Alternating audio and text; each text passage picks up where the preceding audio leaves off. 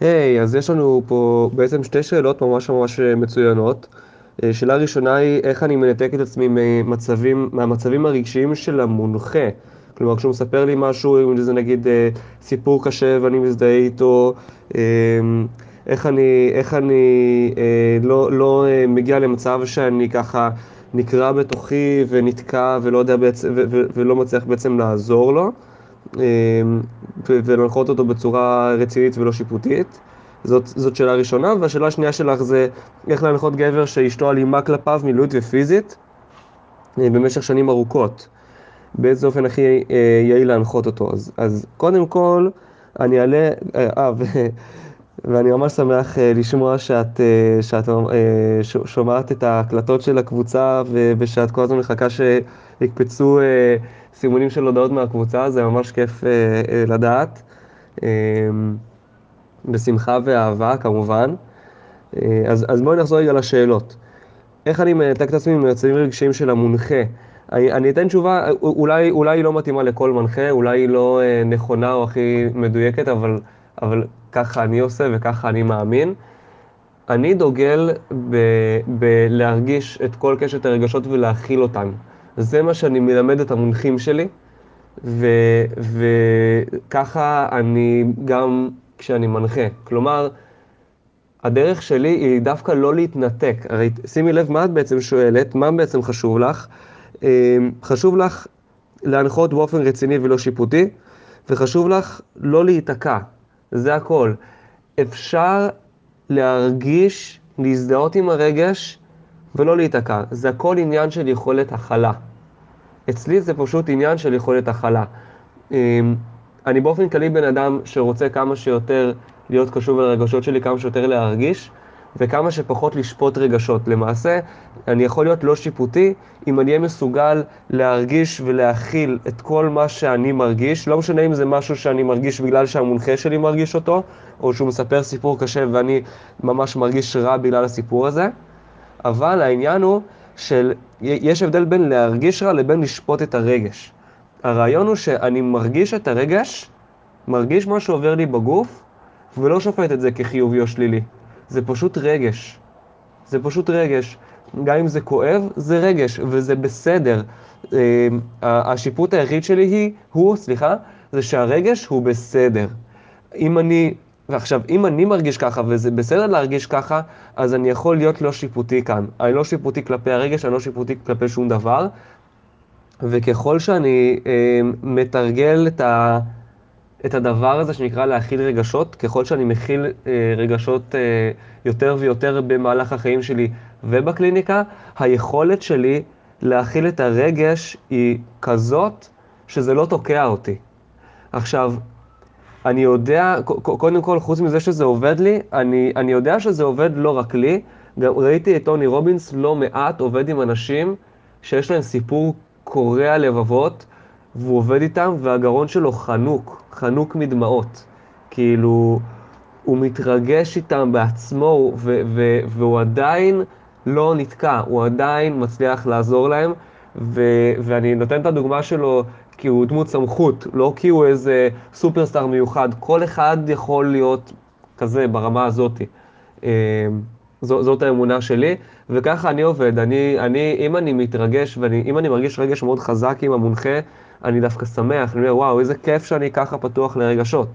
זה חשוב לי, זה אומר שאני זה גם אומר שאני מרגיש את המונחה. לדעתי מאוד מאוד חשוב לפתח רגישות, לפתח הקשבה למה שאנחנו מרגישים, זה מחדד את הקליברציה שלנו. אז אני דווקא לא מנסה להתנתק מהרגש, או לנתק את עצמי מהמצב הרגשי של המונחה. אני מבחינתי, כל מה שאני מרגיש זה בסדר במהלך הזה. אני פשוט רוצה להגדיל את היכולת שלי להכיל רגשות. ככל שאני יכול להכיל רגשות חזקים יותר, אז אני יכול לתפקד תוך כדי הרגש. זה אומר אני אתן דוגמה מהיומיום, אם משהו מאוד מאוד מעצבן אותי, אז אני לא חייב להתפרץ ולהגיד ולהוציא את כל הכעס החוצה. אני יכול להכיל אותו, להגיד, אוקיי, אני עכשיו מרגיש א' ב' ג', זה בסדר, יש לי רגש וזה בסדר, אני בן אדם. אותו דבר לגבי עצב.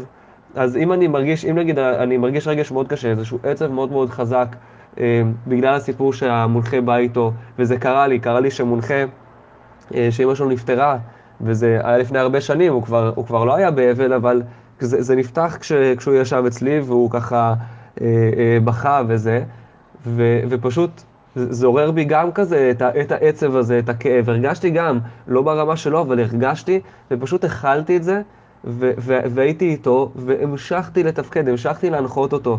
בגלל שאני לא שפטתי את הרגש, אז לא הייתי שיפוטי גם כלפיו. עדיין לא הנחיתי מתוך המפה שלי, אבל כן הייתי עם הרגש. זאת התשובה לגבי זה. אני יודע שיש המון אנשים שפחות מתחברים לזה, ויש המון NLPיסטים שפחות מתחברים לזה, אבל זאת הגישה שלי. אני מנחה את המונחים שלי להיות מחוברים לרגשות, אז מי אני שלא יהיה מחובר לרגשות במהלך הנחיה? מבחינתי זה תמיד עובד, בכל הקשר. זאת הדעה שלי. לגבי השאלה השנייה, גבר שאישתו היא מאוד מאוד אלימה כלפיו, מילולית ופיזית, ממש בצורה ממש גרועה במשך שנים ארוכות, איך להנחות אותו? קודם כל, זאת שאלה מאוד מאוד כללית, כי אני לא יודע כאילו איך הבעיה שלו, אני אומר במחאות, מתנהגת. כלומר, למה הוא נמצא במערכת יחסים הזאת? למה הוא מאפשר לאשתו להתעלל בו מילולית ופיזית? כאילו, למה הוא נמצא שם? עכשיו, סביר להניח שהבן אדם נמצא באיזושהי נקודת חולשה מאוד חזקה. זה בא מאיזושהי חולשה. זה בא עכשיו, אני אומר חולשה, אני לא אומר שהוא חלש, אלא שיש לו אמונות שגורמות לו להיות לכאורה חלש, שמחלישות אותו. או שיש לו תלות רגשית מאוד חזקה בה, שיש איזשהו צורך רגשי שהיא מספקת לו, שלא יכול להיות מסופק בשום דרך אחרת לפי התפיסה שלו, או שיש לו פחד להיפרד ממנה, לעזוב אותה, פחד שאם הם ייפרדו, אז הוא לא יוכל להשיג זוגיות כזאת, או אם הם ייפרדו, אז יכול להיות שיש לו משהו ברמת הזהות, אם ייפרדו אז הוא יהיה אפס. כלומר, קשה להגיד מראש איך לעבוד איתו, בלי שבעצם מקבלים עוד אינפורמציה. בדרך כלל אני בפגישה הראשונה רוצה המון אינפורמציה. אז אני אשאל את הבן אדם כאילו, אני גם מקבל את הרקע, למשל, אוקיי, אשתו מאוד אלימה כלפיו וכו' וכו', ואני גם אשאל שאלות כמו, מה אתה רוצה? כלומר, או למה זאת בעיה? מה הבעיה פה? דיברנו על חוסר שיפוטיות, אני לא שיפוטי, אוקיי, אשתך אלימה כלפיך, אתה עדיין בזוגיות, מבחינתי אולי זה בסדר, אולי אתה אוהב להיות שם. מה הבעיה?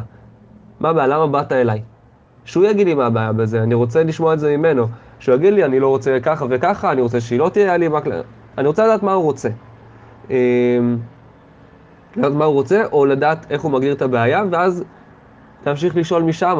אם נגיד הוא מתאר לי בעיה מסוימת, שזה נשמע כאילו יש שם הרבה אמונות מגבילות, אז אני אלך לתשאול סיבובי. אני אשאל אותו, למה זאת בעיה? או איך אתה יודע לגבי איזשהו משהו שהוא אמר. או בתשאול סיבובי אני אכוון לכיוון של הזהות. כלומר, מה יקרה אם? אני מניח שיש לו איזשהו קונפליקט, אני מניח שיש לו איזשהו פחד לעזוב אותה, או שהוא רוצה להישאר איתה ושהיא תשתנה. אלה שתי אפשרויות שאני מניח שקיימות שם. אם הוא רוצה לעזוב אותה והוא לא עוזב, אני מניח שיש שם פחד. אם יש שם פחד, אני מניח שיש שם אמונות. אני זורק המון הנחות פשוט מהניסיון, אז זה יכול להיות הרבה דברים. אם יש פחד, אני מניח שיש שם אמונות, אחד הדברים הכי יסודיים באמונות זה בעצם זהות. זה מי אני. כלומר, אם אני לא יכול לעזוב אותה כי אני לא מספיק טוב, או אם אני אעזוב אותה, אני אהיה לא מספיק טוב, כאילו דברים בסגנון הזה, זה אם יש איזשהו פחד. אולי הוא פוחד לעזוב מסיבות אחרות, כמו הילדים, שזה בעצם יותר אקולוגיה. אז גם לבדוק עניין של אקולוגיה, בעצם למה חשוב לו להישאר כרגע, וברגע שיש עניין של אקולוגיה, הדרך הכי טובה לפתור אקולוגיה, זה לטפס לכוונה חיובית עליונה, ולהפגיש לבן אדם עם העובדה, שלא רק שהכוונה החיובית העליונה לא מתממשת, אלא קורה ההפך. אז זה גם משהו שאפשר לעשות איתו. בגלל שזה נורא כללי, אז נורא קשה לדעת בדיוק, השאלה מאוד כללית, אין הרבה אינפורמציה, אז קשה לי להגיד בדיוק לאן ללכת. אז כיוון אחד זה עניין של עוצמה פנימית, ביטחון עצמי, לראות את העניין הזה של אמונות, איך הוא תופס את עצמו ביחס לדבר הזה. כיוון אחר זה אם יש לו אקולוגיה, אם יש פה עניין אקולוגי שהוא לא רוצה לעזוב בגלל משהו אחר, בגלל שהוא לא רוצה לפגוע בילדים או משהו כזה, אז זה קלאסי עניין של כוונה חיובית, כאילו, בהתחלה זה רק לרתום אותו לשינוי, כן?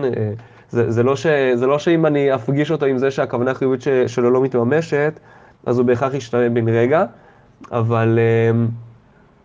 אבל זה יגרום לו להבין, אוקיי, אני יכול לעזוב אותה, זה יהיה אפילו עדיף. למשל, באמת, במקרה שאם הוא רוצה להישאר בגלל הילדים, כי הוא לא רוצה שהם ייפגעו מזה, אז ישאל אותו, אתה לא חושב שהם כרגע יותר נפגעים מזה שאתם ביחד והם רואים את המצב בבית? כאילו שאישתך אלימה כלפיך וזה מה שהם רואים, זה עדיף להם? כמובן שהתשובה היא לא. כמובן שעדיף שהם יהיו פרודים עבור ילדים. עבור ילדים חשוב שהוא יהיה מאושר.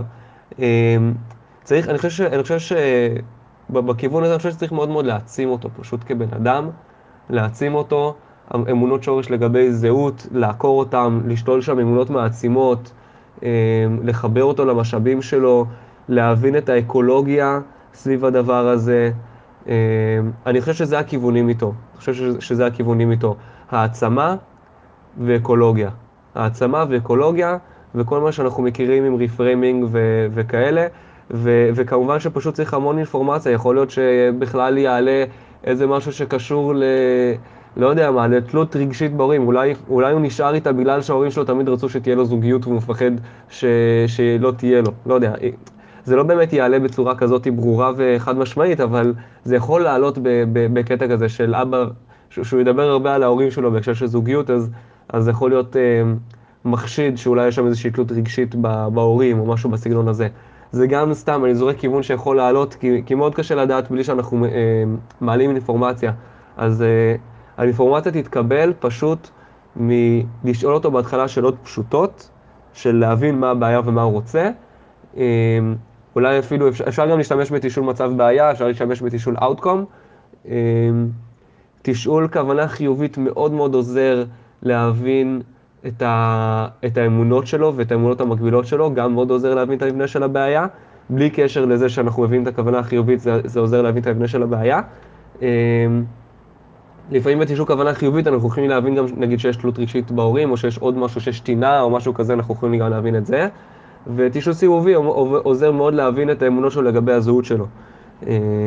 וזה יכול גם לעזור להבין עוד הרבה דברים. אז פשוט אינפורמציה, זאת התשובה שלי, ולפעול על פי האינפורמציה הזאת. כשהמבנה הכללי לדעתי יהיה העצמה ואקולוגיה. זהו. אז תודה על השאלה, ונשתמע בשאלות הבאות. ותודה שאת איתנו ומקשיבה לכל ההקלטות. ביי ביי.